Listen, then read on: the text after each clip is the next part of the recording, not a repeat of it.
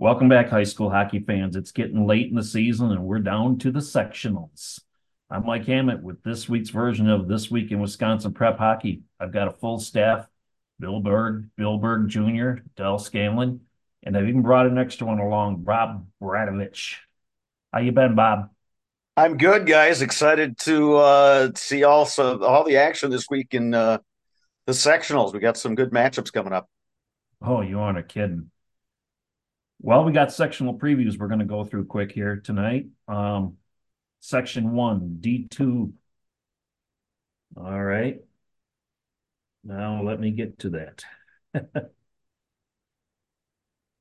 I can take that for you, MJ. That pretty much went according to script. Um, all the top four seeded teams all won and all won handily. New Richmond beat Chequamegon. Rice Lake beat Whistle Flag. Hayward beat Spooner, and Amory beat Medford.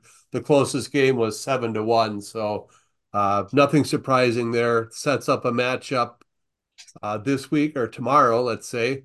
Number one, New Richmond versus number four, Rice Lake, and number three, Hayward versus at number two, Amory. All what we expected there. Yep, that's pretty much. Um, Amory, New Richmond, well, yeah, New Richmond and Rice Lake, they're in the same conference. They've met twice this year. New Richmond won both times. Amory, they beat New Richmond in their only matchup earlier. So give a slight nod to Amory and a bigger nod to New Richmond in these two games, I think. Yeah, I would agree with that. New Richmond and talking with Coach John Larson, both before his team came to Hobbs to play Memorial and then afterwards, he's got some of the same guys back up front. They're not as strong defensively. Easton Schmidt graduated, and then they also lost uh, Blake Milton to graduation, and he was an all-state caliber goalie.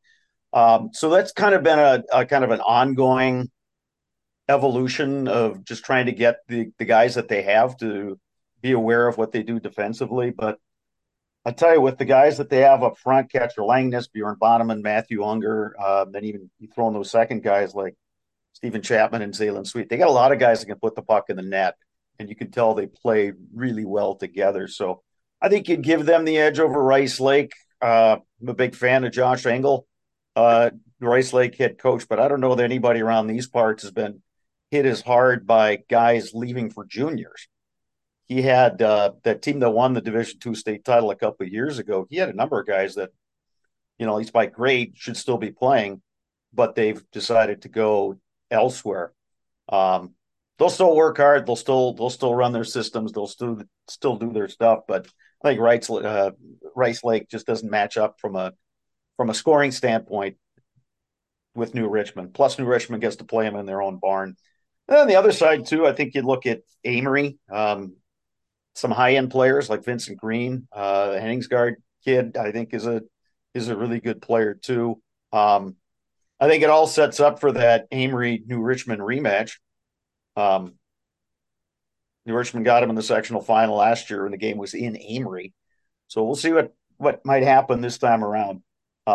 Hayward, I think, is a team that will probably give Hayward a closer game. Right, the other way around. Hayward, I think, can give Amory a closer game than what Rice Lake can do against New Richmond. But then again, it's hockey. You never know some nights. Yeah, and as we mentioned last week in the only the My Hockey computer rankings, uh, for Division Two, New Richmond is number one, Amory is number four, Hayward and Rice Lake come in at 15 and 16, so that's pretty much middle of the pack for Division Two, whereas New Richmond and Amory are clearly at the top of the chart in Division Two.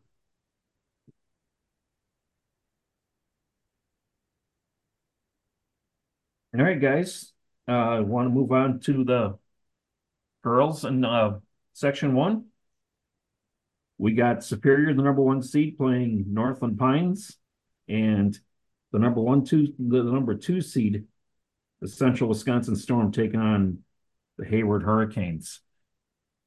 And you wonder again if the Central Wisconsin and Superior are set up for another collision course. Well, before we get to that, I mean, we did have the regional contest during the week. On Thursday, we had uh, Hayward. Hayward beat Medford handily at 6-0, but number 5 Northland Pines upset number 4 Wisconsin Valley Union. That's a 5 beating a 4 or a 9 beating an 8 is your least form of upset. But the Northland Pines did beat um, Wisconsin Valley Union. Actually did it in overtime. Northland Pines had a 2-0 lead after 2 periods. Union tied it up in the third period with 2 goals, and then Pines won it in overtime on a power play. So, I know we talked before about a power play goal when Brett and I were watching the Bay Area versus Central Wisconsin Storm on a controversial power play, but we don't know if this one was controversial or not. It was an interference call, which looks like kind of a head scratcher in overtime, but you don't know. You don't know what it was. So I didn't see it, so I can't really speculate. But so we do have a number 5 taking on a number 1. But again, the number 1 and 2, Superior and Central Wisconsin, are 2 of our top 3 teams, if not even number 1 and number 2, um, on the season in our rank. In our rankings, I think, yeah, in the computer rankings, they're number 1 and number 3. Hayward is number 5, and um, Pines is Right. lower.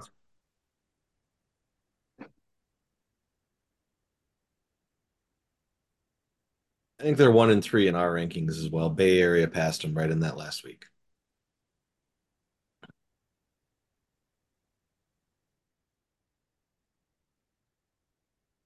So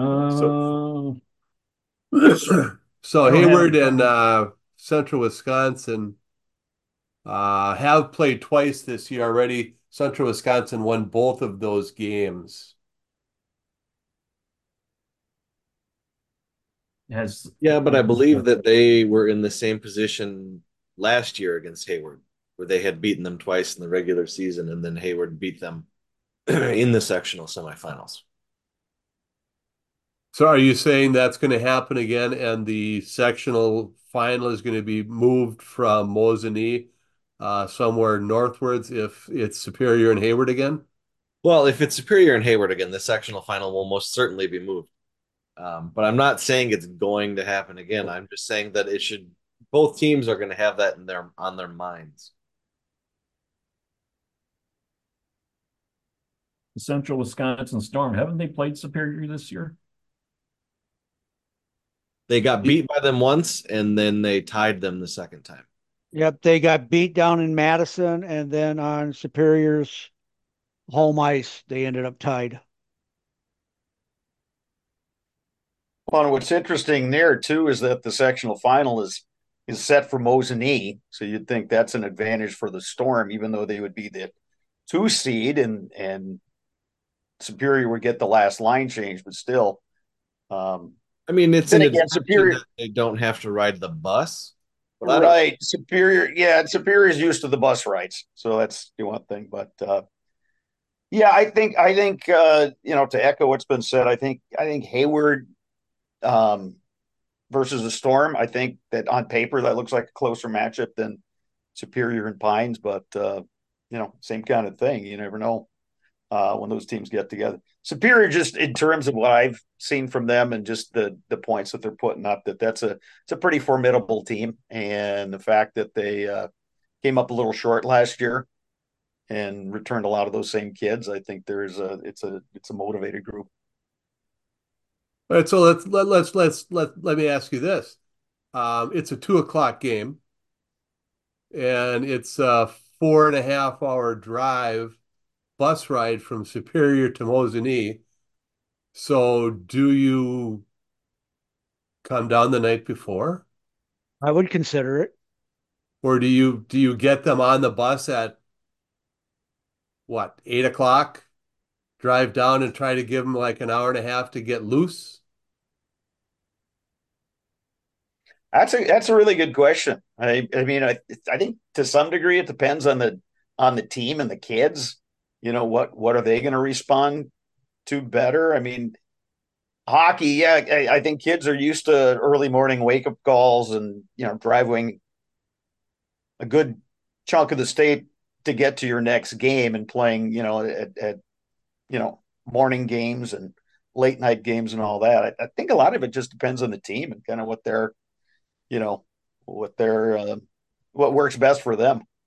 I've seen a number of games this year It's where, a team that traveled a long distance has come out flat in the first period and then really jacked it up in the second.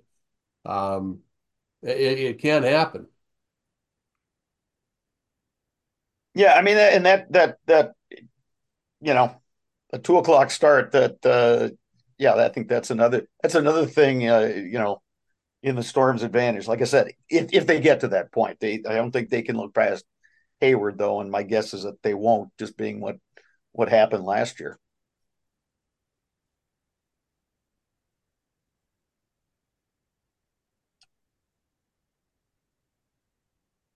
All right, well, let's move on to the boys Division One, Section One. Bob, this is up in your little bit of the woods up there. Round Well, two, chip. yeah, and what's interesting, I've seen all these teams. I'm doing the Zaleski Sports webcast, and most of the time with Mike Schwengler, pretty much all the time. We've seen all these teams. We've seen Chippewa. Obviously, we've seen Memorial a lot from the start of the year to now. Seen Hudson, seen Stevens Point. And yeah, the top four seeds have advanced. I don't think there were any, as I looked at the brackets, I don't think there were any really big surprises. I think the margin that Spash beat Rapids was a little surprising to me. I thought Rapids might be able to give them a little bit more of a run, but you got, four teams that have had really good seasons. That Memorial Chippewa game, that ought to be a dandy. I mean, the first time around it was 4-2 Chippewa, and they got a late period goal to put that one away. The second time around, they went to overtime, tied 2-2. And if you had any shade of purple on, you're going to be still squawking about a blatant hooking penalty that wasn't called in overtime that could have given Memorial, kid was kind of coming down the high slot, appeared to get hooked. They let him play on. Puck carries to the sideboards. Chippewa forward pokes it back. The defenseman goes in on a breakaway and scores. So, you look at that Memorial loss and then the two double overtime losses to Hudson, the seeds could have been a lot different. Nonetheless, they're all going to have to play each other anyway. And I think it's going to be an incredibly close game. The one advantage Chippewa has, I'll say two. One, that Chippewa just for whatever reason plays better in its own barn. I don't know why. They just come out with more juice. They must feed off the crowd or something, being in their own locker room, whatever it is, ice surface. They always seem to play well at home. And I think even more importantly in this matchup, they get the final line change. And in that first matchup, when they played up at Chippewa, Memorial sent its third line out. Scott Parker countered and put his first line back out there. They win a face-off. They're holding the zone. Pretty soon they bang one in. So it'll be curious to see what Mike Collins and the Memorial staff do. Do they not go deep into their bench and only skate the two lines? Do they always try to keep Nick Madsen and Dylan Byrne, one of those two, on the ice at all times? I mean, it's really interesting. In that game that they played at Hobbs to close out the regular season, I just got this sneaking suspicion that both coaches were holding something back just a little bit. Because by that time, the brackets had been released and, anybody could look at it and say, yeah, we could get a rematch of Memorial and Chippewa in just a couple of weeks.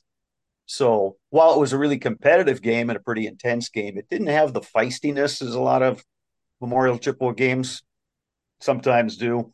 But like I said, I just think they they played it knowing that they could very well meet again, and they're going to do it tomorrow night, and it should be a lot of fun up there. I know Mike Thompson, the AD up at Chi High, was already putting something out on social media today that it's going to be a packed house and there's only standing room available and so on and so forth. So it should be a real good time and a really good matchup between teams that have some high end guys. I busted out the Team Wisconsin jersey that Mike Schwengler gave me a couple years ago.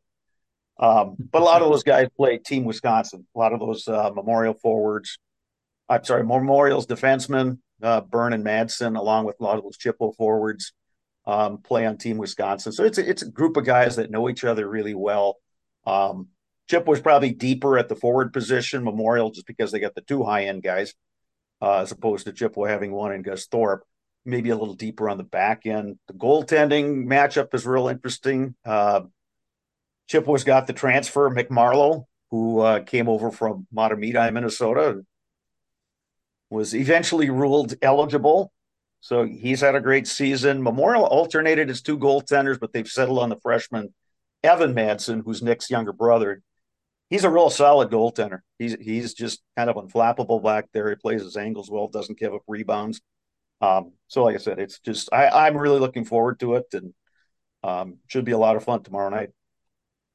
Before we got to this point, we had the regionals, and this one, being Division One, there were actually two rounds, and in the first round, which would have been last Tuesday, not really a surprise, but an upset again, a number 9 seed beating a number 8. That was DC Everest over Eau Claire North, and that game was Eau Claire North was up 2-1 after 2 periods, but DC Everest scored twice in the third period to take that one, and the tying goal was scored by Lorelei's favorite evergreen, Charlie Biolo Thompson, her personal, Captain Evergreen.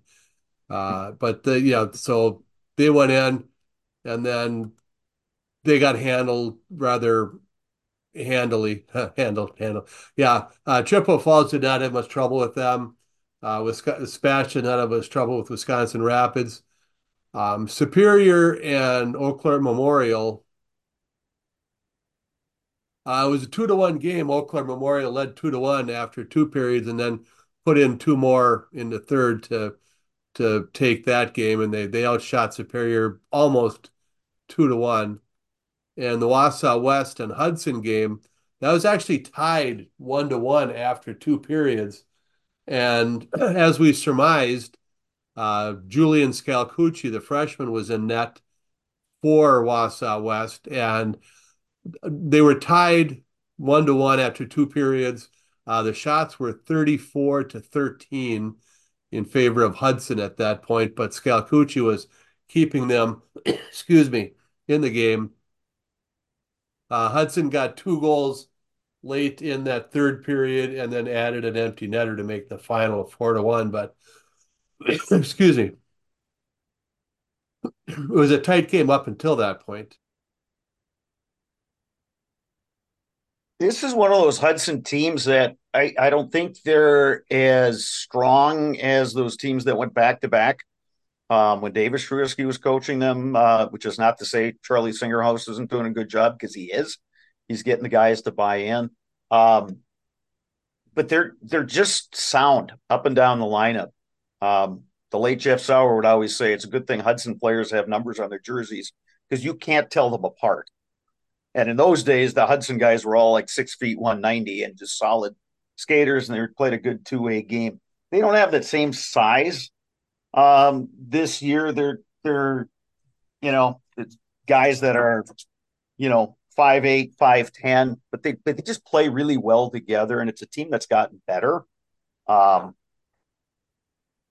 of those losses came to, I think they went 1-3 against Minnesota teams, playing teams from the metro area. And I think they can give Stevens Point a run. Stevens Point's got some talent. That top line of Miller, Molsky, and Schroeder, those kids are good. Then again, you got 2 sophomores and a junior. And when they played at Memorial, and maybe it was just a bad day for Spash that time.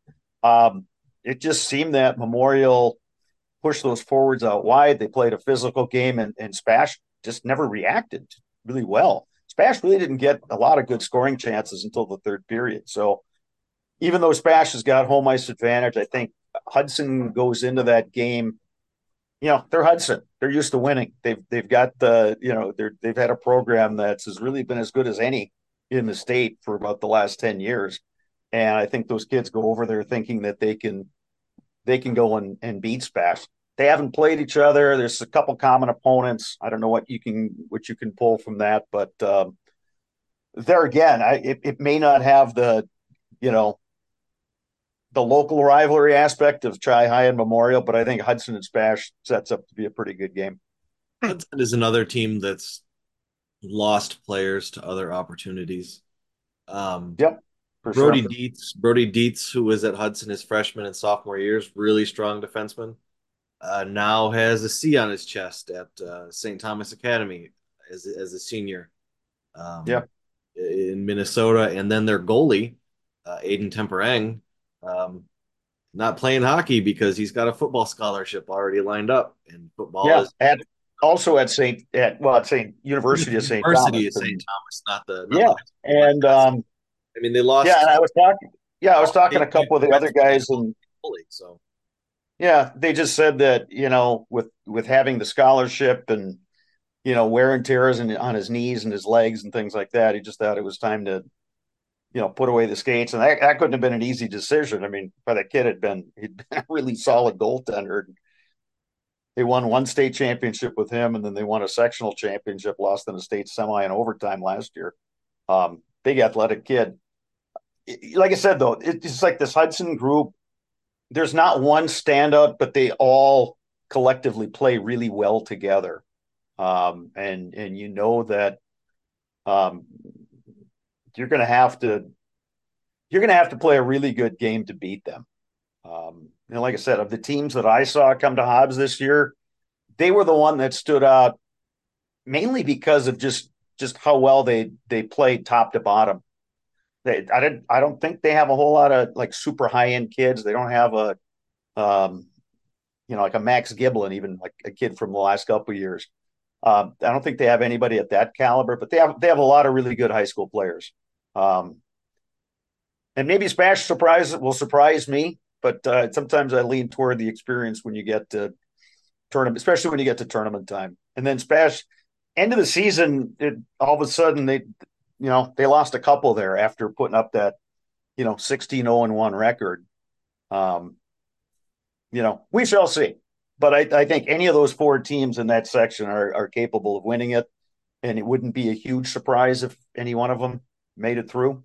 Think back to last year, Hudson was a 4 seed, and they wound up winning it. Of course, there were a lot more upsets along the way to the sectional, but yeah, I just think top to bottom, and just based on your Wisconsin prep hockey rankings, I mean that there's some really good teams in that section. Bob, I don't know if you remember last year, but I believe it was Eau Claire Memorial was upset by, wasn't it Wisconsin Rapids, like in the regional? Rapids, yeah, yep, yep. And that was the second year in a row Memorial was one and done in the postseason. Per year prior, it was Superior, and yeah, that's as somebody who's been following this Memorial program since the 96-97 season, that just hasn't happened very much. Granted, it's a tougher road now for any of the Big Rivers teams in D1 to get to state than it was when there were 8. There was one division and 8 teams made it to state.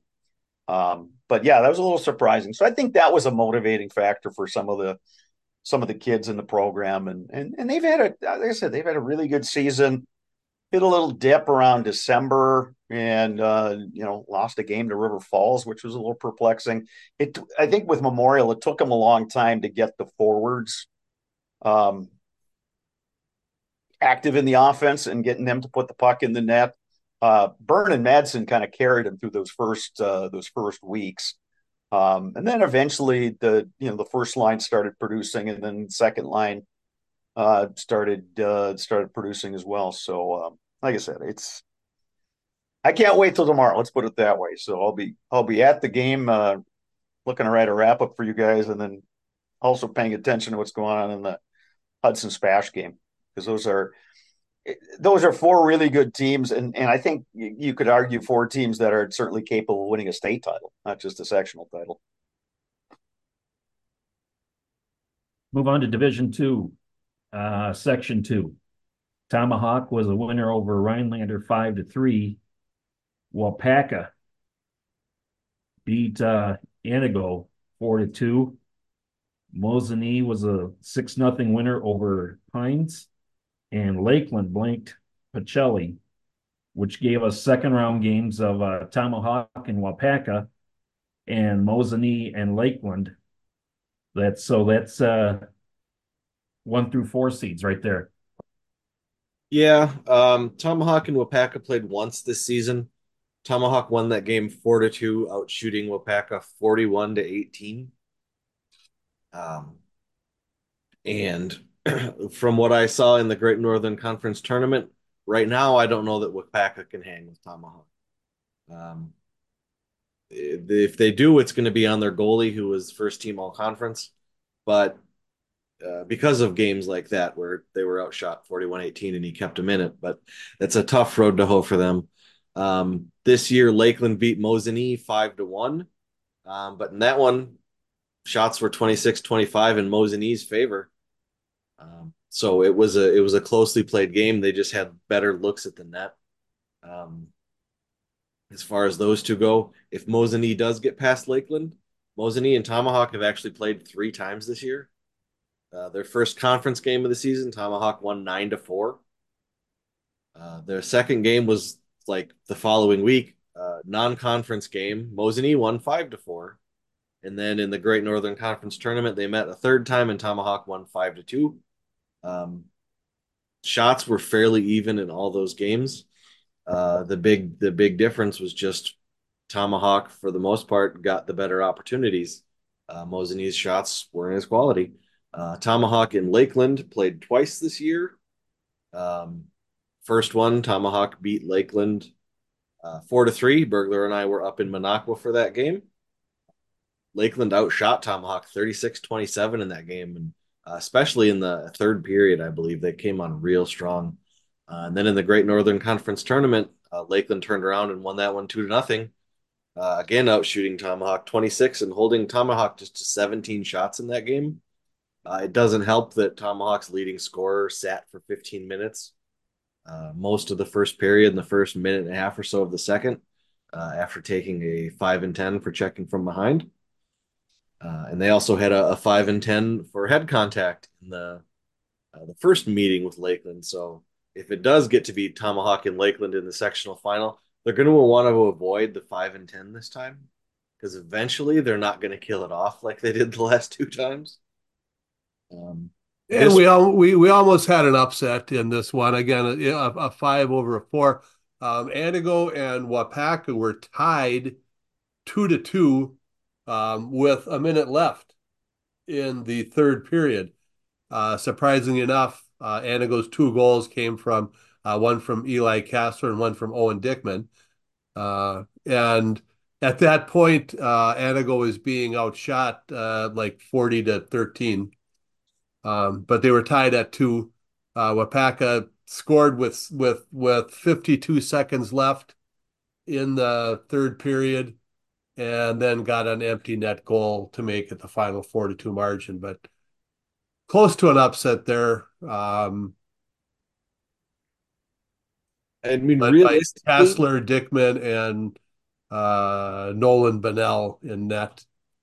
yeah, that's kind of Anago's 3-man game plan. Yeah. I don't think. I mean, if Wapaka gets by Tomahawk, I don't think they have enough to win both sides, to upset their way to the state tournament. But between Tomahawk, Mosinee, and Lakeland, legitimately any one of those 3 teams could win this section. I mean, you have to put Tomahawk and Lakeland as the favorites. given their performances against Mosinee this season, but it's not like any of those performances was super dominant. Even the score differential wasn't backed up by the shot differential, and Mosinee worked on some things towards the end of the season to try and turn that around. So we'll see how that goes. But yeah, any one of those three could legitimately come out of this one. I would like it to be Tomahawk because Mosinee went last year and Lakeland went the year before. So get another team in there. That's what we like to see. Okay, let's move on to the girls in section 2. Round 1, uh, Chippewa Falls Menominee Co-op beat the ECA Stars 5-1. Hudson was a winner over Black River Falls 6-2. And the Cooley Region Cyclones lost to the Western Wisconsin Stars 4-3. No, correction, 4-2. So that gives us second round of number 1 St. Croix Valley taking on Chippewa Falls Menominee Sabres, and Hudson and the Western Wisconsin Stars. The Stars, the 2 seed, going to get together and play in that one. This is a battle between 3 teams that can't score and 1 that can. Really. Chippewa Falls Menominee, 2.79 goals per game. And they're allowing 3.42 goals per game. So they have a negative goal differential in the season, which is not what you want to see in a sectional semifinal.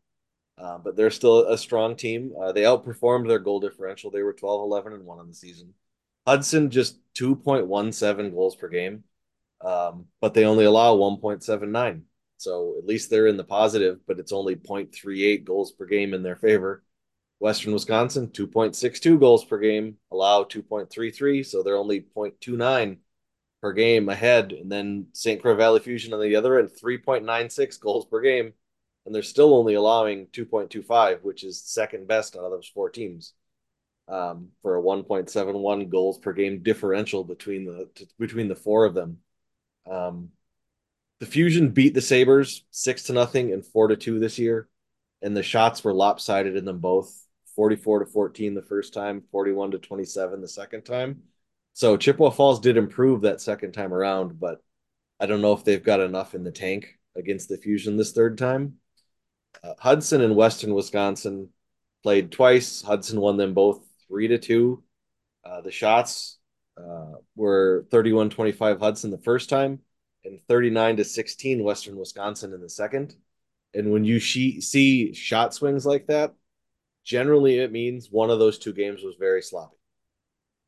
Hudson came out on top in both of them. Largely, I think credit to Kat Donna in the net. Probably the best goalie in the state, but I haven't seen them all. Dell's seen them all, but I haven't seen them all. Largely credit to her. If they do get past them, Western Wisconsin and the Fusion have played twice. Fusion won 4-2 and then lost 4-3 the second time they played. So there's matchups to be had, but I still think the Fusion are the class of this section. Of the 4 teams, they're the only one that consistently puts the puck in the net, and defensively, they're just as good as 2 of those other 3 teams, except maybe Hudson. I think Avery Martin for Hudson is a really, really strong defensive player and gets goals when she can. And then obviously they have Kat Donna in net. Yeah, you've got some really outstanding individuals. For my money, Kendall Sunby of the Fusion is about as entertaining of a player to watch.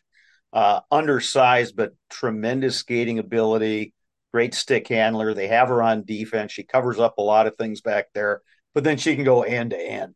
And the way sometimes there are ways when she does that, it's almost like there's cones out there on the ice, and she's just got to slaloming her way through. And she's just a treat to watch. And with Matt Cranston, that he's won a lot of games and he's won some titles with that group over there. They're awfully good. Paige Steinmetz at Chippewa Falls Menominee is a player to watch just because she's such a phenomenal all-around athlete. I mean, she's literally good at everything. She's an outstanding volleyball player. She got hurt at the end of volleyball season that may have cost that team a longer trip through the playoffs. That going to cost her the first, I don't know, 3-4 weeks of the hockey season before she got game. But she's a special player too, and a darn good softball player too. Hudson, you mentioned Kat Donna, the kind of goalie that can steal you a couple games. So I think you kind of like what Hudson's able to do there. And then Western Wisconsin is just a really solid overall team. But I think you mentioned the numbers and you know a goalie might be able to steal you one game, but can you do it twice? Especially when you got a player like Sunby on the other side. Hard to say. I think I haven't seen the Fusion this year, but I did see them a couple times last year, and in both games, um, they were both close games, but both times there were Fusion players who it seemed like their whole plan on the ice was get the puck to Kendall, and that gets you in trouble. You have to be able to move the puck up the ice on your own. And if your first thought when the puck touches your stick is get it to Kendall, you better make sure she's open because if Avery Martin is between you and her, she's not going to get that puck. You know, right. Yeah, Paige Steinmetz is between you and her. She's not going to get that puck. And when you have one player who gets, all those superlatives in the newspaper, that can happen. And even on the boys' side, you see it sometimes this year. I saw it in Tomahawk won the game against Lakeland, but there were plays earlier in the year when Bergler and I watched Tomahawk and Lakeland where it's like, all right, give the puck to Austin Lamer. Like, well, you can't always do that. Sometimes you can't just rely on those people. And I think sometimes I haven't seen the Fusion this year, but they did it last year. They rely on her a little too much. It's not a coaching decision. It's just the players on the ice. Like, we need to get Kendall the puck now.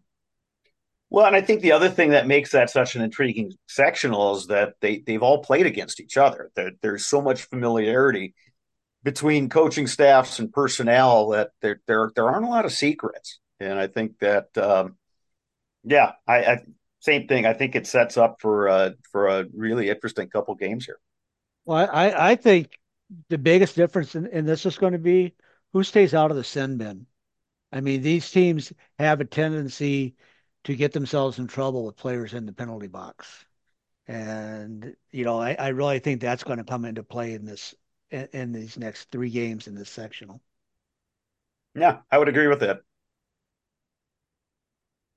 Well, obviously, the solution is just to add checking to girls hockey. There's plenty of girls that would be perfectly fine with that. And some other I think so. All right, guys. Division 1, Section 2. Round 1, Ashwaubenon was the winner. Can I? No, I'll let you finish. Sorry to bother you, Jake. Keep going. Beaver Dam beat Appleton United 5-1. Fond du Lac was a winner over Shawano. Fox City Stars lost to the West Bend Ice Bears, and De Pere was a winner over Oshkosh, which gave us round 2 action. Bayport beat Ashwaubenon. Beaver Dam was a winner over Fond du Lac. Nina Hortonville Menasha knocked off the West Bend Ice Bears. And of course, Notre Dame Academy took care of De Pere. So that gives us semis of Bayport and Beaver Dam and Nina and Notre Dame. Yeah. Well, the thing I was going to mention is I think the WIAA has got to make up their minds here on what is Section 2. Section 2 for the girls is over on the western part of the state. Section 2 for the boys is in the north central part of the state. And Section 2, or Section 1, or Section 2 for Division 1 is on the eastern side of the state. I mean, what is Section 2, really? I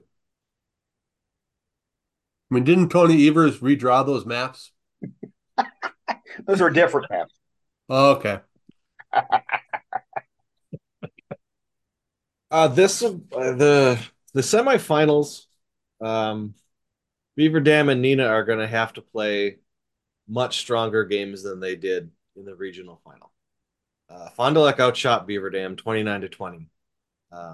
The fact that Beaver Dam came away with a 4-3 win, I think, is a credit to their goalie, who's had a fantastic season. West Bend outshot Nina 26-24 in that overtime game that went 7-6 to Nina.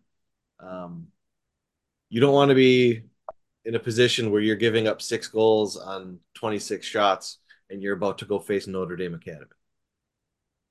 That's an unenviable spot to be in.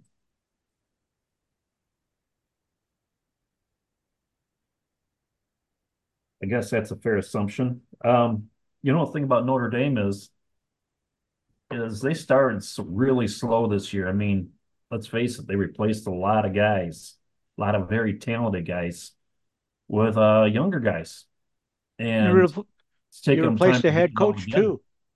What's that? Right. You replaced the head coach too. Yeah, So and what impact does I'm not sure. Was he an assistant coach last year or not? I don't keep track of who was on the staff, and I'm not sure how well the players were, how much adaptation had to go on for that. Their current head coach was a college D3 coach for a long, long time. Um, Probably going to be Notre Dame and Bayport in the sectional final. I don't think I'm going to hurt anybody's feelings by saying that. Uh, Nina and Beaver Dam, they're going to get their shot. Prove me wrong. I'd be thrilled. I love upsets. They're much better than when the higher seed wins. Bayport and Notre Dame have played twice this season. Bayport won both those games 2-1. One of them was in overtime. Um, I was at, or I, yeah, I was at one of those games, and I watched the other one on the video.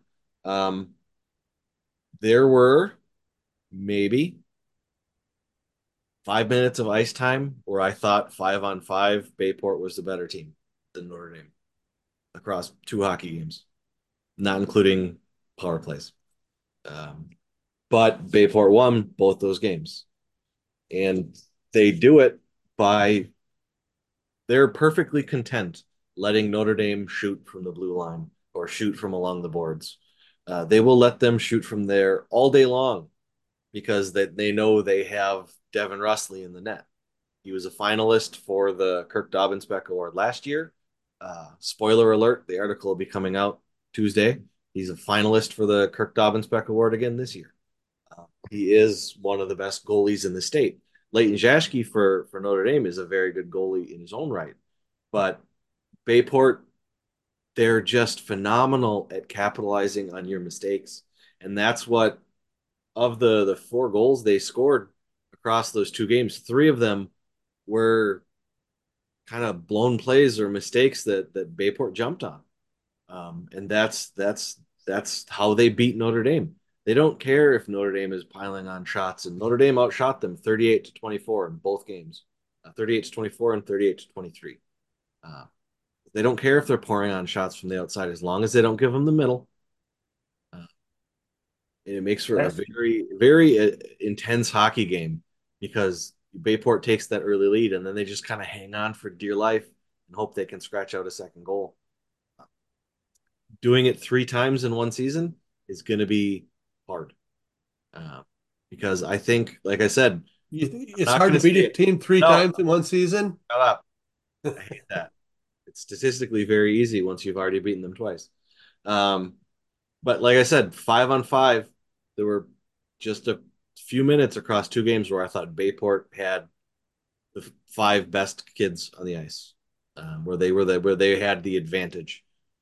That's not to say they're not very good. They're very good, but Notre Dame Academy is still, even though they're not the juggernaut they went undefeated they were last year, they still have a large portion of that team, and they're still very strong. I think this will probably, even though the section of death is just across the state, I think this will probably be the best section final game out of all 12 sectionals. last year, wasn't it Notre Dame and Bayport met for the sectional final, right? Unless Yes, I believe Notre Dame won very late. I was going to say I know it was a very close game, and Notre Dame went on to go on and win a state championship. Bayport's given them all they can handle the last couple of years, so maybe it's Bayport's time. We'll see. There were people saying, not just like random people on, Twitter, but like actual, hockey reporters from around the state. They some that do exist, and other coaches, where I heard them say that Bayport in the sectional final had the best chance of beating Notre Dame out of anybody they would face through the entire playoffs. And watching their performance at the state tournament versus how last year's sectional final went, it was absolutely true. Because they just kind of manhandled the state tournament. Um, but that sectional final game was close. Bayport, nobody plays Notre Dame stronger than Bayport. It's like I'm looking at it now. That sectional final game, Bayport led it two was to one. seconds. Notre Dame tied the game with 4 minutes and 15 seconds or 5 minutes and 15 seconds left in the third period, and then won in overtime. So the game went overtime. That's how close it was last year. That was the closest anybody came to beating Notre Dame last season. And then Bayport's beaten them twice this year. So Bayport's currently riding a high, and as long as they stick to their game plan and keep Notre Dame out of the middle and give Devin Russley a view of the puck, they can beat him again. But it's going to be a tough road for them. Didn't last year, didn't Notre Dame, not Notre Dame, Bayport lose one of their top players during the game? Well, that's not on the score sheet, so I have to go off my memory, and as I get older, that stops working. All right, let's move on to Division Two. Let's go to Section Three.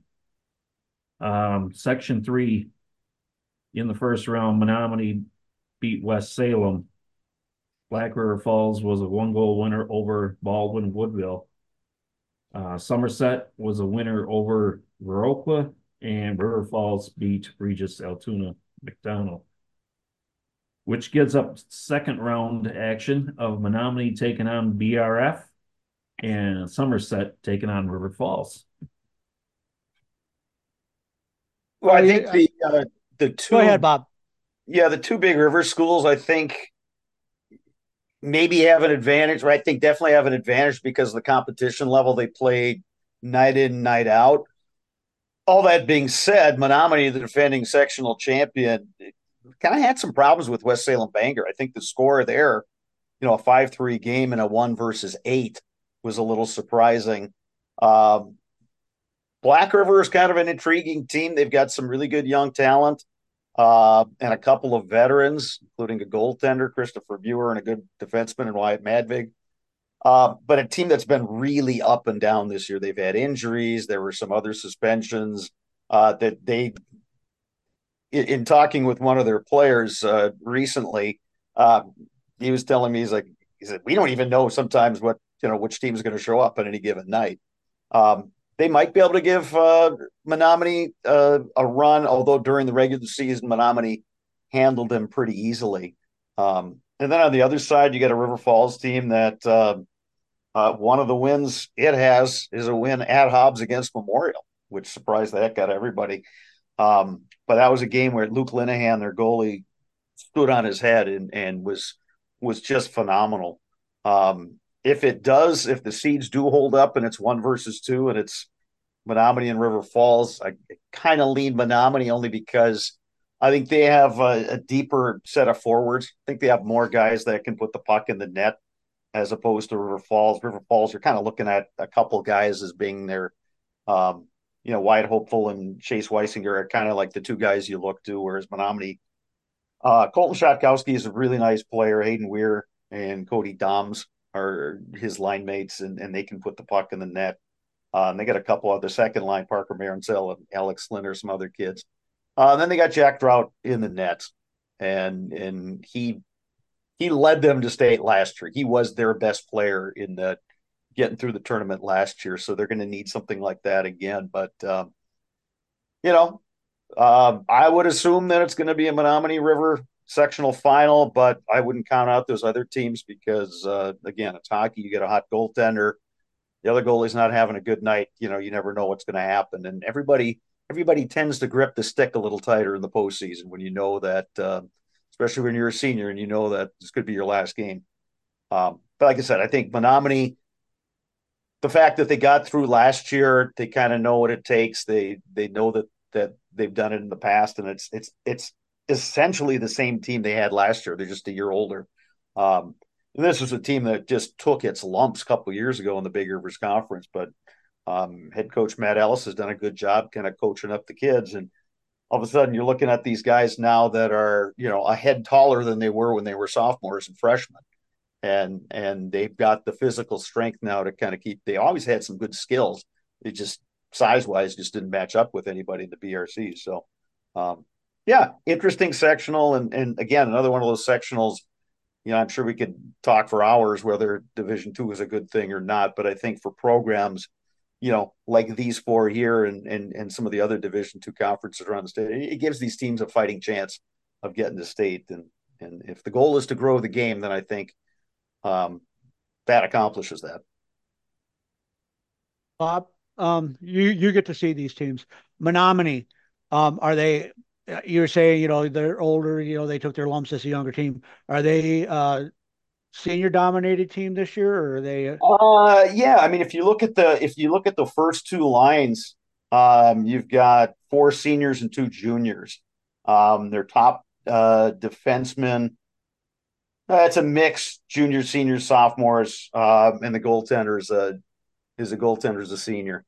But like I said, I think everything flows from that goalie, Jack Trout. He's a good all around athlete. He was a running back in football, kind of a bowling ball type kid. He doesn't give you he's a smaller goalie, but he's super active and does a good job controlling his rebounds. And like I said, I think that top line, they've got some kids that can dangle, and they got some kids that can score. When I saw them early in the year against North, and they took it to North and wound up winning, kind of going away. It's all of a sudden I'm realizing it's like, hey, it's these same kids that we've been seeing for the last couple of years. They're just bigger and stronger now, and now they're kind of dishing it out a little bit, not so much on the physical standpoint, but as far as putting the puck in the net. So they obviously grew through that, through those experiences of taking their lumps against teams like Hudson and Chippewa and Memorial that they see night in night out. Yeah, that's a good that Matt Ellis. I think their coach deserves a lot of credit for kind of keeping that program going through some lean years and getting them to a point. Yeah, they got embarrassed at state last year by New Richmond, which was a really good team. I think New Richmond could have obviously New Richmond last year won the Big Rivers Conference, so that tells you what kind of team John Larson had last year. But I think in just getting through last year, that gave their whole program a really nice boost. And River Falls, I think Cam Wilkin, he's just in his third season too. I think he's doing similar things at River Falls because that was a program that had some really good talent over the years, and then just has some really difficult seasons recently. But they're kind of coming around, and they're another one that I think that having that second division gives them a shot that they were never going to get if they would have stayed D1. The question for River Falls is which goalie do they put in every night? Because, I mean, Linehan had the shutout against Memorial, and then Daniel Lynn turned around and dropped 48 saves on New Richmond to upset them. Yeah, that's always a tough one, and I mean, Eau Claire Memorial's the same thing. You had a freshman splitting time with the senior, and they both did well. Based on what I've seen, I'd kind of lean towards Linehan, but I think I've seen him more than Lynn. Good problem to have, I think, but most coaches, Notre Dame was the exception last year because they rotated those two all the way through the state championship game. But usually you have one kid that's, for whatever reason, the coaches feel a little bit more confident about. So if I'm guessing, I'm thinking you go with the senior, or you go with the older kid, you go with the junior Linehan. But that's just guessing. All right, girls' side, Section 3. Fox City Stars beat Lakeshore. Arrowhead was winner over the Warbirds, and U School beat Brookfield, which gives us second round games of Bay Area taking on Fox City Stars, and Arrowhead playing University School. So you As got a you look 1 at the, versus a 5 and a 6 versus a 2. yep, but as you look at this, the 6 over the 3, the last game that those two teams played during the regular season, uh, Arrowhead won over the Warbirds 8-2 in that game to come on into this one. And as you look at that 6 versus 2, don't be shocked with Arrowhead coming out of this. They played 2 games against each other this year. University School won on their home ice 1-0, and then Arrowhead won 3-2 on their home ice. So I mean they split on the season in 1-goal games. Uh, so that tells you how close that game should be tomorrow night between those two. Bay Area, Fox Cities, Bay Area beat them 6-2 earlier in the season, early part of January. Bay Area has only lost 1 game to another team in the Eastern Shores Conference, and that was to University School in the conference tournament. And we talked about this last week too. They played twice during the season. The first meeting, Bay Area had won the game 4-0, and then they lost 4-3 to USM in the conference tournament in the semifinals. Uh, but uh, you know, kind of think it'll be a 1 versus 2, but I wouldn't be shocked if it's a 1 versus 6 in the sectional final on this one. Well, that'd be nice to see on the girls' side. When was the last time we had somebody lower than like a 5? Yeah, I stepped. Did we cover how Arrowhead beat the Warbirds 8-1, the 6 over number 3?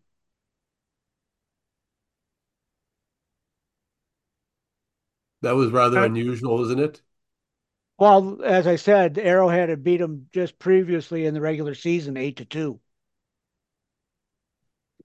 Then how did Arrowhead get up with the number 6 seed? Overall record on it. Overall record, Warbirds were actually sitting at 13-8-1 on the season, while Arrowhead was at 13-10. And they had played more than once during the season. Let me just take a look here. Arrowhead. I think that sounds like the other coaches in Section 3 disrespected Arrowhead. Arrowhead won That's eight what to I'm two hearing. on February 6th. Arrowhead beat the Warbirds 8-2, but earlier in the season, on January 3rd, it was a 5-2 win for the Warbirds over Arrowhead. Well, so Arrowhead is still up 10-7. Yep. Well, and then you add the sectional game in, and they're way up. Well, anyway, I'm just wondering how they ended up seated like that. When they had the pretty close to, I think you said that they had the same number of wins. It was just losses and ties that were different. Yeah. Yep. And then Disrespect for Arrowhead.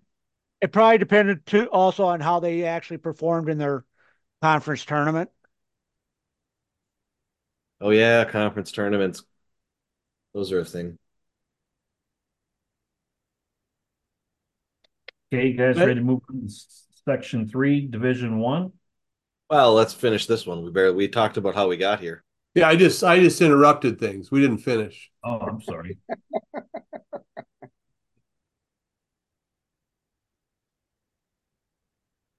well, I did go through who I thought would be how it should end up in the sectionals, but I think it would be a 1-2, but I wouldn't be shocked with the 1-6.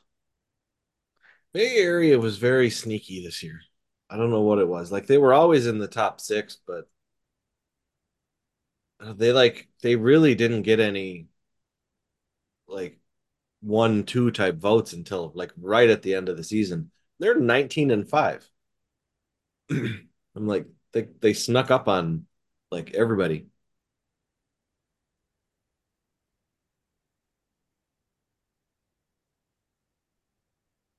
Probably that season opening loss to Western Wisconsin that weighed on people's minds. And then they just kind of blew through everybody after that.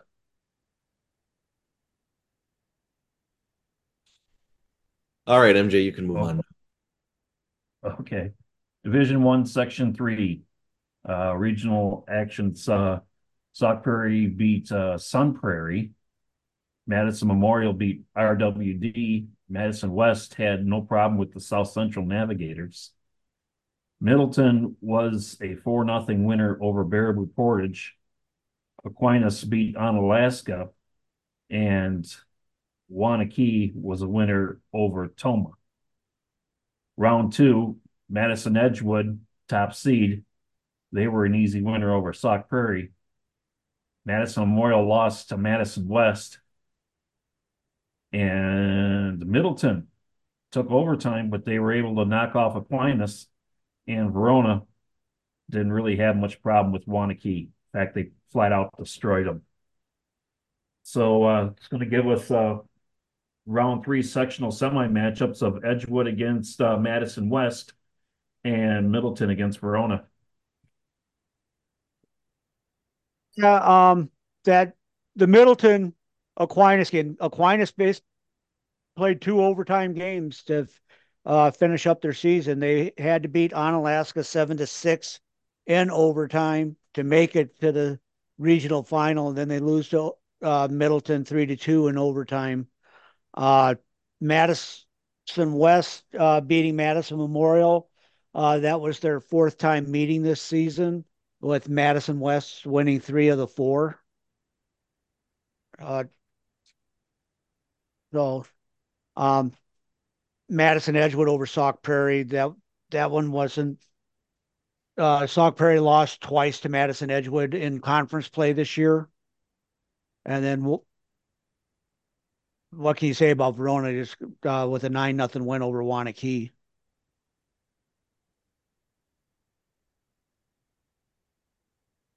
And then, as we talked about, Edgewood and West going to match up, and Middleton and Verona. And these are two pretty good games for sectional semi games. The first time that Middleton and Verona played, Middleton won 2-1. Shots were even. Second time they played, Verona won 4-3 in overtime. Middleton actually outshot them by 4, but still basically even at those totals. For a Middleton team that has gotten like no pub this year, I can probably count on one hand the number of coaches that have put Middleton in their top 6. But Verona gets votes every week. Well, if I go back to my computer rankings, I know we've had Edgewood has been in and out of our top 6, but if we'd gone with the top 10, the computer ranks has Edgewood 8, Verona 9, and Middleton 10. So they are all packed right together there. I mean, that makes the Big 8 like just behind the big rivers. If you're packing the top 10 with 3 of your clubs. Burglar, since you've got that up, where does it put Madison West at? 15, which isn't really that far behind. No. But I go, going to be an interesting night in Verona tomorrow. The Edgewood West games at 5:30 and the Middleton Verona games at 7:30 at the Verona Ice Arena. And so I presume both games will be on the different rinks. I'm sure that Edgewood will be over there on their home rink, and the Wildcats on the other rink. But So you would have ticket if you're a fan going to that, you'd have to get 2 tickets. yeah, That's Yeah. how that happens. Verona's got good defense. They've got, decent amount of scoring. What does Madison Edgewood have? They're okay playing a low scoring game. I mean, they've got a good goaltender who can keep them in the game.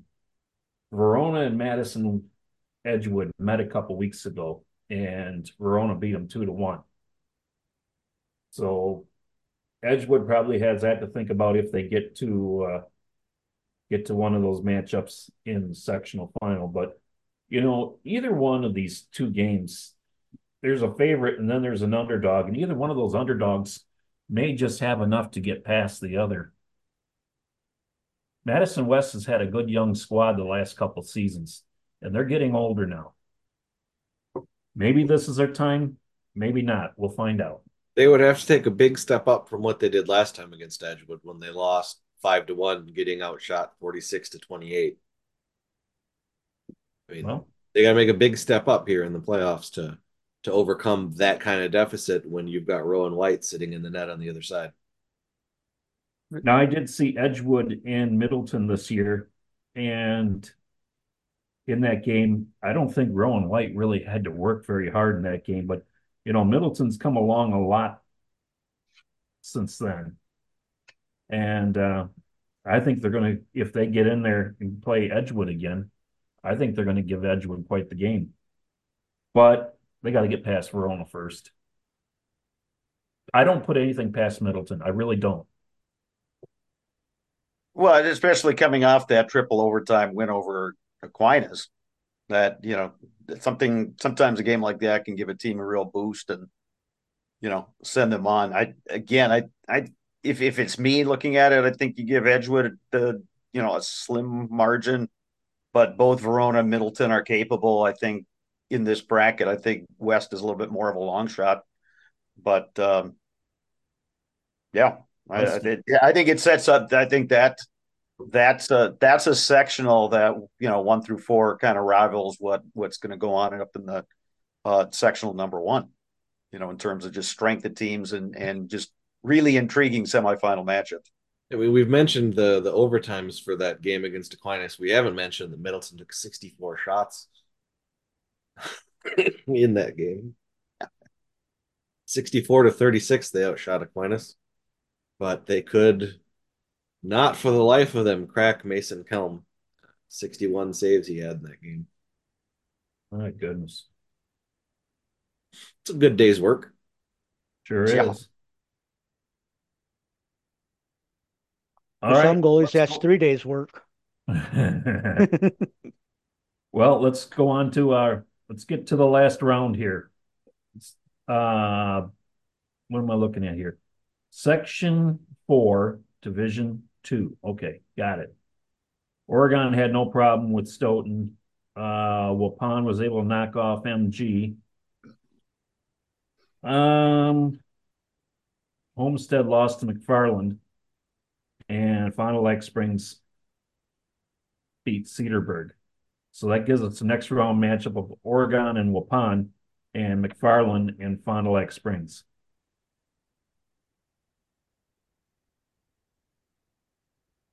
Last week, Oregon played Verona, and they lost by like 1 or 2 goals late in the game. But I guess Andrew Jakey may have been a little bit dinged up. I didn't get a chance to see Waupun play this year. I do know that Oregon has a pretty good squad. They got a good goaltender. When you've got the, goalie coach of many teams as your head coach, your goalie's probably going to be halfway as decent. So I'm looking at Oregon getting in that one. But you know what? McFarland and Fond du Lac. McFarland got a couple votes this year in our top 6, if I remember correctly. They got And pretty Fond du Lac consistent Springs, votes for a good chunk of the season. Solid team to the party.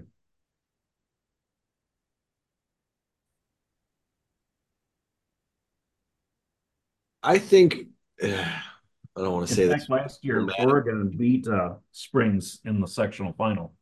I think McFarland is an above average team with a very good goalie. I think Raymond Wheaton for McFarland is a very good goalie. And they've won games that Without him, they wouldn't have won. Um, and I think they're the underdog against Springs. Obviously, the Springs has been a juggernaut. Um, them losing to Oregon last year was not like a shock, but I mean, it was not. They've been a juggernaut. So McFarland's got a tough road, but they can do it. They've had a very all over the place, up and down season, um, with some wins that you look at and you're like, how did they beat them? And then some losses, you're like, probably shouldn't have given up 7 goals against Beaver Dam. Uh, so it's gonna be a weird matchup. It's either gonna be a really close game in McFarland's favor, or Springs is gonna run away with it. I don't think if it's close, if it's close, I think it favors McFarland because then we've all seen high school kids start, gripping that hockey stick a little tighter, start trying to force things. When you're playing somebody you're supposed to beat and they're hanging right in there with you, especially when your season is on the line. So I think if it's a close game, it really does favor McFarland, but they're going to have to really use that first period to gauge Springs' speed because they are very fast. Well, I think what surprised us last year wasn't so much that Oregon beat Springs, it was how they did it. Oh yes, Because Fond du Lac Springs had very powerful offense, and they were questionable defensively. Their goaltender left like in October to go play somewhere out east, and kind of left them high and dry. And Oregon ended up winning that game 1-0. So whoever they put in net, um, you know, did a heck of a job, but Springs just could not score in that game. I'm looking at the game now where, Springs beat Cedarburg, I mean, 8-5, and that was with with Springs had their number one goalie. I mean, Brendan Geertag in net, and you know gave up 5 goals on 26 shots. I mean, Springs outshot them by a bunch, 46-26, but that's kind of a lot of goals to give up for them in a against Cedarburg. and that's going to kind of thing that'll give McFarland hope. I mean, earlier this season, McFarland played Edgewood, number one seed. They lost 2-0. Nothing wrong with losing to a number one seed ranked team 2-0, no matter where you are in the standings. They were outshot 46-17 in that game. Um, but like I said, Raymond Wheaton really good at his job. Uh, so I mean, don't count them out. They got a shot. On the other side, Waupun has a lot less of a shot against Oregon. Uh, Hmm. Oregon, they are top to bottom. I think they're very good. I think another spoiler alert: Nate McAlpine is a finalist for the John Hillebrandt Award, since we have D2 awards now. Um, and obviously, they've got Andrew Jakey and forward. Uh, they had several players nominated for our awards, multiple forwards, defenseman, goalie. They're a strong team, top to bottom. For Division Two, they were getting first place. They never could pass New Richmond on the poll, but they were getting first place votes pretty much all season long, and they never went away. And they were from different coaches from around the state. It wasn't always just like, oh, the Section 4 coaches down in the Southeast are voting for Oregon. It wasn't like that. They were getting them from all over, just not enough to beat New Richmond. So they're the number 2 team in the state in our poll, and they probably earned it.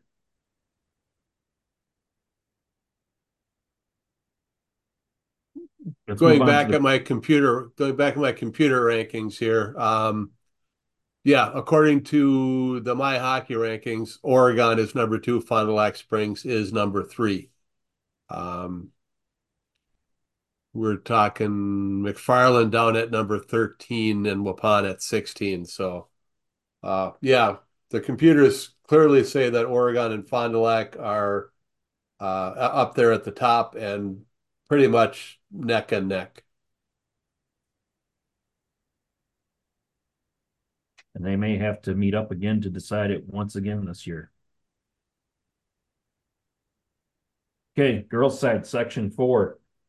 Cap City Cougars were a winner over Badger Lightning 3-2. Beaver Dam was a 5-0 winner over the Icebergs, and Madison Metro Lynx blanked Viroqua 9-0. Given a second round action of Rock County Fury, the number one seed, taking on Cap City, and Beaver Dam is going to be playing the Metro Lynx over at Madison Ice Arena. This is basically the Badger Conference Yeah. sectional. The Metro Lynx and Beaver Dam having played twice this year. December, Metro Lynx won 2-0.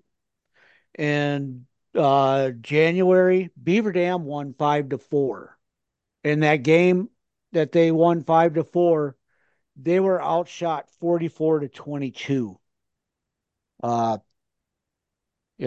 Emily Smedema, 44 shots on goal, had 40 saves in there, whereas the Metro Lynx goalie had 17 saves on 22 shots.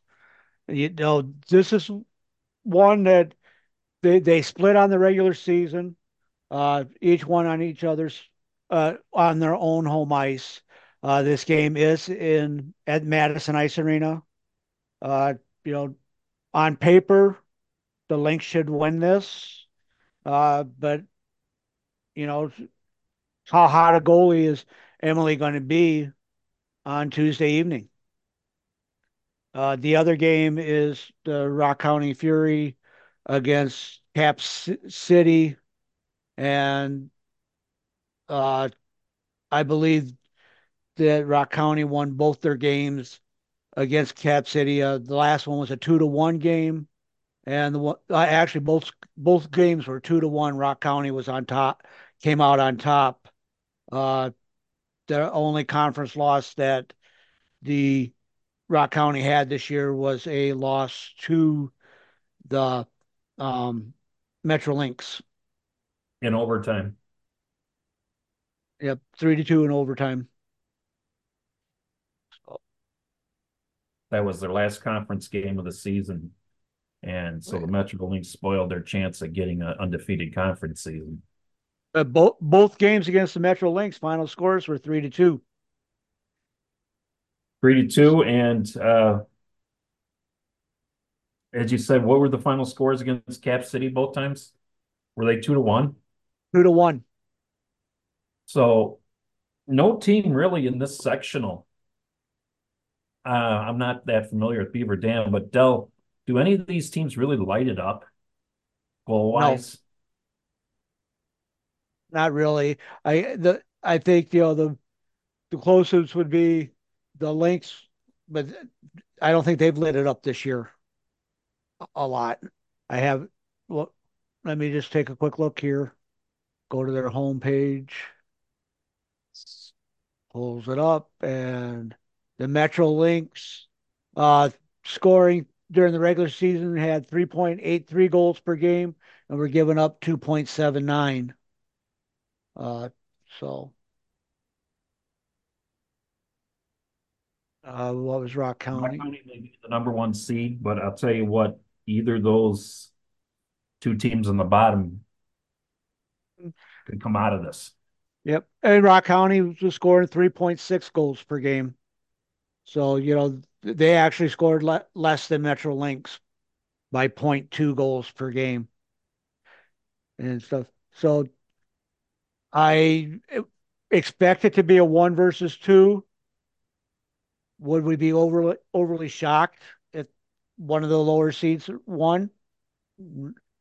I would be more shocked with Rock County losing to Cap City than the other way around.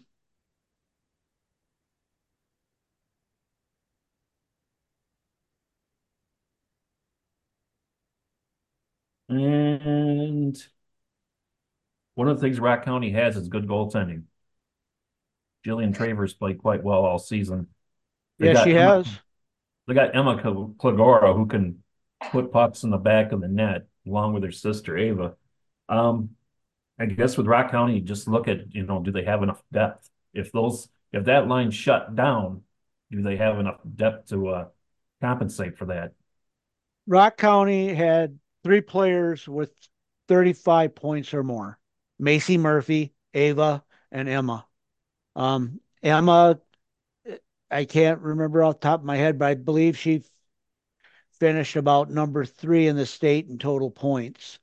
But that's one of these ones where the other team says, okay, we're not going to let Emma beat us. It's got to be somebody else that's going to beat us. Because and you know as well as I do, MJ, that Rock County has a tendency to go the way Emma goes in these games.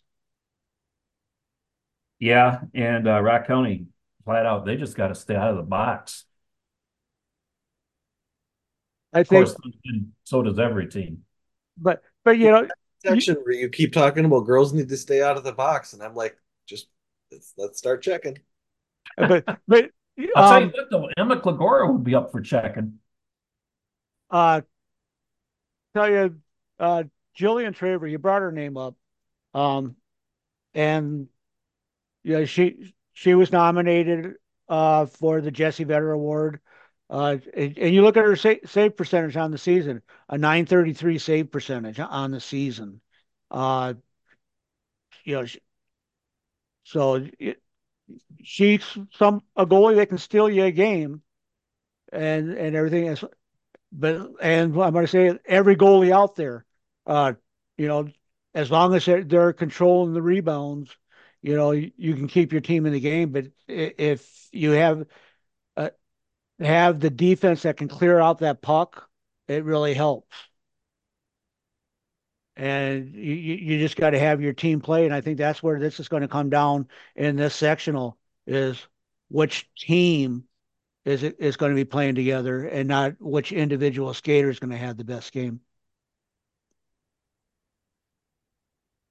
Okay. Finally down to our last sectional 4 in Division 1. And I go to the thing and I looks like I'm froze up on my other source here. Does somebody have the section Division 1 section 4 bracket? Um, You got an old computer like Bob? so in sectional 4, in the regional semis, you had number 8 Kenosha Thunder over the Janesville Bluebirds 6-1. Number 5 Waukesha Wings over the WNS Storm 9-1. Arrowhead knocked off the Milton Redbirds 8-1. Marquette, the number 6 seed, falls to Beloit Memorial 7-4, and Muskego, the number 7 seed, went over the Cheesemakers 7-1. You made it to the regional finals. USM, the number 2 seed, knocked off Muskego 6-1. KMMO knocked off Beloit Memorial 8-5, the 3 over the 11. Number 4 Arrowhead beat number 5 Waukesha Wings 6-4, and Brookfield knocked off the Kenosha Thunder 5-2 and a 1/8 to give you things going chalk into the sectional semis. You have a 1-4 Brookfield Stars against Arrowhead, and number 3 KMMO traveling to the University School of Milwaukee. What do you know about these guys, MJ? Well, Brookfield, not this section hasn't had a whole lot of top 6 action all season. USM, as we've seen earlier this year, they struggled, but as the seasons went on, they've gotten better and better. They played Brookfield. Brookfield beat them, and Brookfield's I feel is really on a mission this year. But it's one of those things where I see USM and Brookfield colliding again. And Well, I, last year, Brookfield lost that game to USM in the sectional final. I think Brookfield, I would say probably the first half of our season was pretty consistently up in our top 6. and it was if I remember correctly, it was kind of the second half of the season. They kind of stumbled out of the top six. But the Junior could actually give me the better answer on that. I did get to see Brookfield play Middleton in our game of the week in Middleton when they had the Supernova game. A lot of emotion going on that night at the rink, with what the reason was for the game going, the fundraiser, and I think that helped Middleton a little bit, and stuff. But it was a extremely well played game on both sides. Middleton did come out on top, but Brookfield had just gotten one of their players back off of injury, and I can't remember which one it was, but he was back skating for the first time after missing a couple games due to an injury. And so, yeah, I agree with you, MJ. I think this could very well be Brookfield number one versus USM in the sectional finals. Well, KMMO and Arrowhead's past experience against Brookfield and USM this year don't bode well for their chances. Arrowhead lost to Brookfield 9-3. And then they lost to USM 5-2. And I mean, shots were fairly close and in Arrowhead's favor, but I mean, USM, they're always good. And yes, you are correct. Brookfield was in the top six for the first half of the season, and then they sort of fell out and they hung around the 7, 8, 9 spot for the rest of the season as Hudson and Notre Dame Academy and University School started rotating through that sixth spot. Those teams all started kind of slow in the rankings and then came on towards the end of the season, whereas Brookfield kind of started hot and fell away. Where does the computers have them, Burglar? The computers last time let me check again. They have been updated. Um, the computers have University School at 8. Oh, wait, that's the wrong one. All right, the computers have Brookfield at 6. Arrowhead at 12. University School at 14. And who's the other one we're looking for? KMMO? AMMO. 24. So they're that's quite a drop, but yeah, They have Arrowhead ahead of USM. yes. Did not see that coming. Wow, but you had a chance to see any of these teams this year? I have not, but all I know is that USM lost an overtime game to Eau Claire North. So if you're going to go on computer formula, my guess is that that probably dropped them a lot because North was a sub 500 team this year.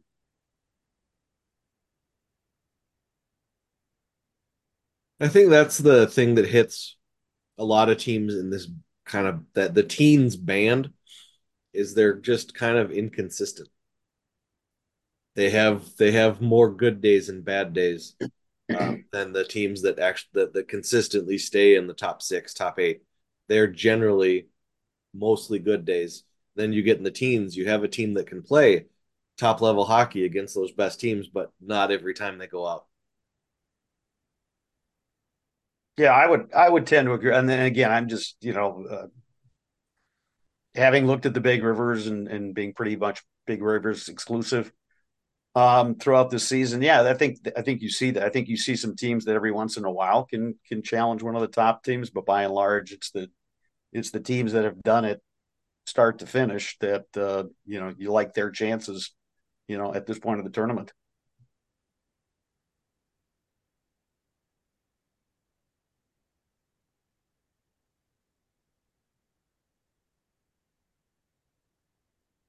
Well, guys, we've made it through all our sectionals. And I guess the only thing is now is let them play tomorrow night and sort it out from there.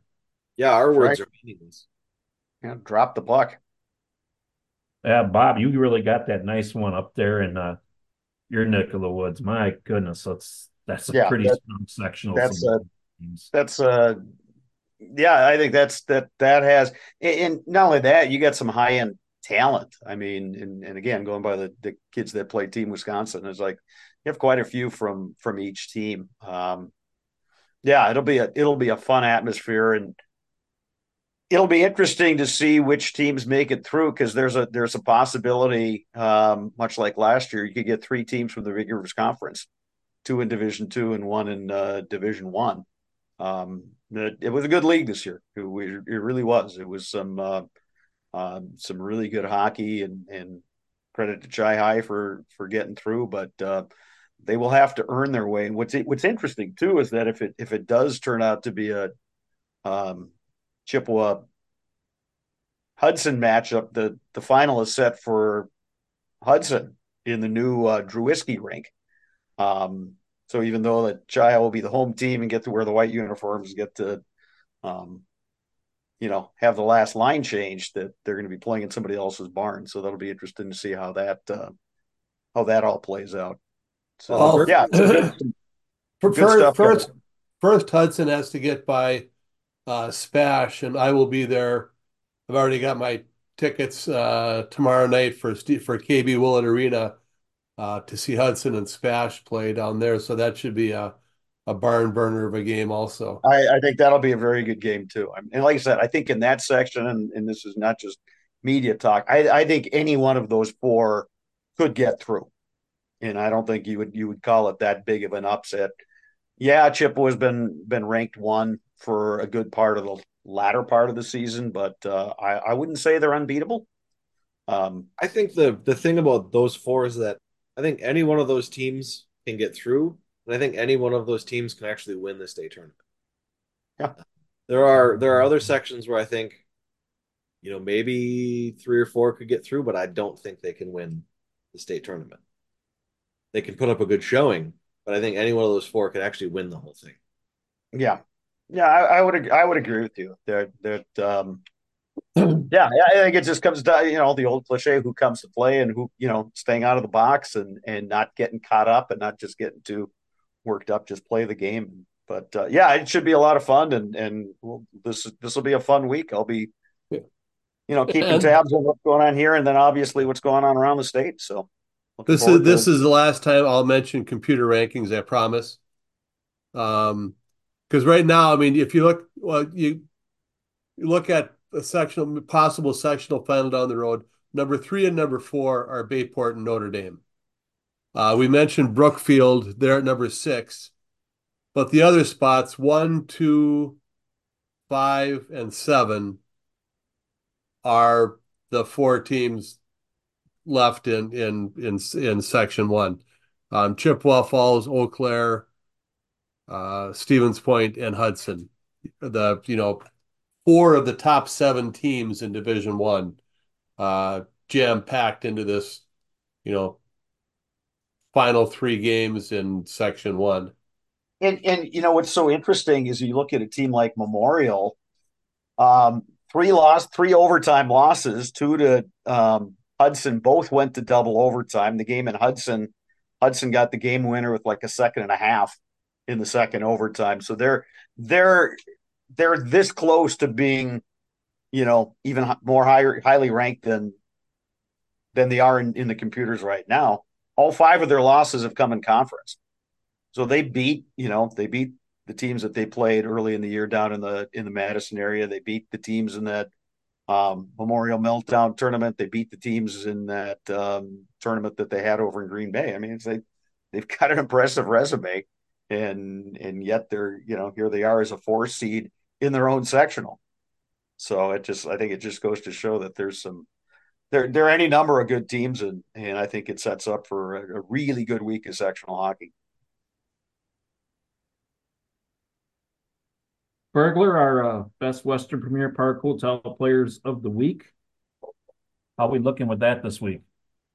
Well, if you were to read the next line, it says they'll be returning next week with the players of the playoffs. I did read it. I just wanted to hear you say it. Oh, okay. Well, okay. Thank you. I misread that cue. Yes, they'll return next week. because rather than the player of the week, it'll be the players of the playoffs. So I don't know if that means we're going to have three, a Division One, a Division Two, and a girls. Bill's explaining that to me, but he's on mute, so we can do that. The widgets won't work, but we'll just have to we'll make figure something out. And figure something out. All right, so remember that. Send us your nominations for player of the playoffs, Division One, Division Two, and girls. And the reason we don't do a player of the week for the regional round of the playoffs is that there are just too many teams that only get one game, and we try our best not to do single game players of the week. You got to have two good games during the regular season. Three is even better. Final thoughts section. Guys, I really don't have any. All I know is I'm pretty jacked to see how tomorrow night turns out. When Burglar first asked, "Do you want to go to Hudson versus Spash with me?" And I'm like, "Well, of course I do." And then I looked at my Mite hockey schedule and went, "No, some idiot signed me up to be a coach." So I guess I will be at Mite practice instead.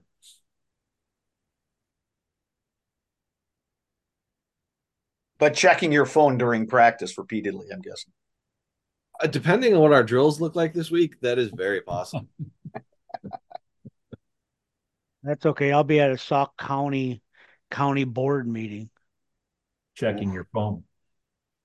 Yeah. Okay. Kind of hard. I'm in the front row. Well, you'll figure it out. All right, guys, nothing else to add. We've put in quite a show here. It's getting pretty late. Anybody want to add anything final? I'll Nope. take Good night. I'll take that as Thanks, a guys. We'll see you. We'll see you soon. Bob. Thanks for joining us tonight. Yeah, no problem. Thanks for having me. Okay. All right. For Burglar, Bill Jr., and Dell, and Bob, I'm Mike Hammond. Enjoy tomorrow night's games. Been listening to This Week in Wisconsin Prep Hockey.